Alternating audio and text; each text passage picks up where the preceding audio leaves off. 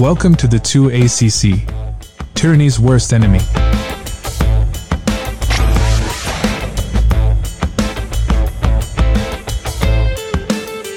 What's happening, Patriots? Just a little bit of breaking news. Reporting this about the shooting in Lewiston, Maine. Active shooter situation. The allegations, gentleman's name is Robert Card.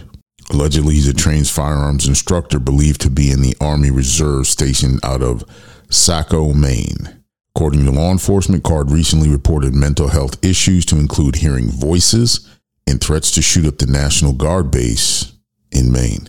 Card was also reported to have been committed to mental health facilities for 2 weeks during the summer of 2023 and subsequently released. Now, there's also reports. This is from Matt Wallace. The man who walked into a bowling alley, a restaurant, and a Walmart distribution center moments ago in Lewiston, Maine, shot over 100 people, with 22 already confirmed dead.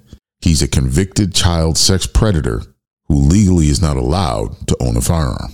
And at this time, he's still on the loose, folks. There's a report of somebody who was getting arrested, but they did not confirm it was this guy, Card. Now, let's analyze something. Looking at the photos from the Androscoggin County Sheriff's Office, this guy knows what he's doing. He is trained. I would say military trained just by the gait of his walk in these pictures. He's crouched low.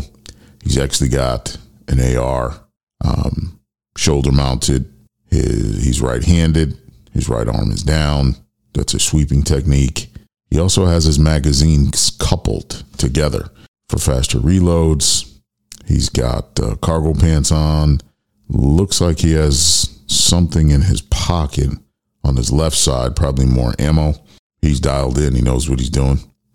But he's a coward. If he's military trained, he's absolutely a coward. See, I own a protection agency. I hire veterans. Here's why I hire particularly veterans for hot zones. Let's say they're protecting a church or a mall, but there's a high threat level, so they're armed. Veterans can, in a fraction of a second, pick out a threat from the civilian population. Because if you're in a mall and something's going on, gunfire, people are scattering, they're running all kinds of different directions, men, women, and children, military can pick out the threat and eliminate it. In the middle of that chaos, they're trained to do so. Now, here's my questions about Maine. Maine is a gun rights state, but there are a lot of liberals there.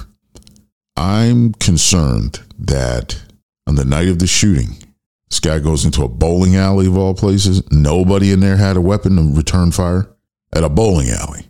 That's usually where the rougher redneck crowd hangs. You know what I'm saying? Hillbilly is not a name in a bowling alley, right? Then he goes into a restaurant. Then he goes into a Walmart distribution center, allegedly, and shoots that up. Oh, here goes a report. Hey, folks, Rooster here. For the full episode, head on over to www.2acc.org and click on join. Don't worry, it's free. Hope to see y'all there.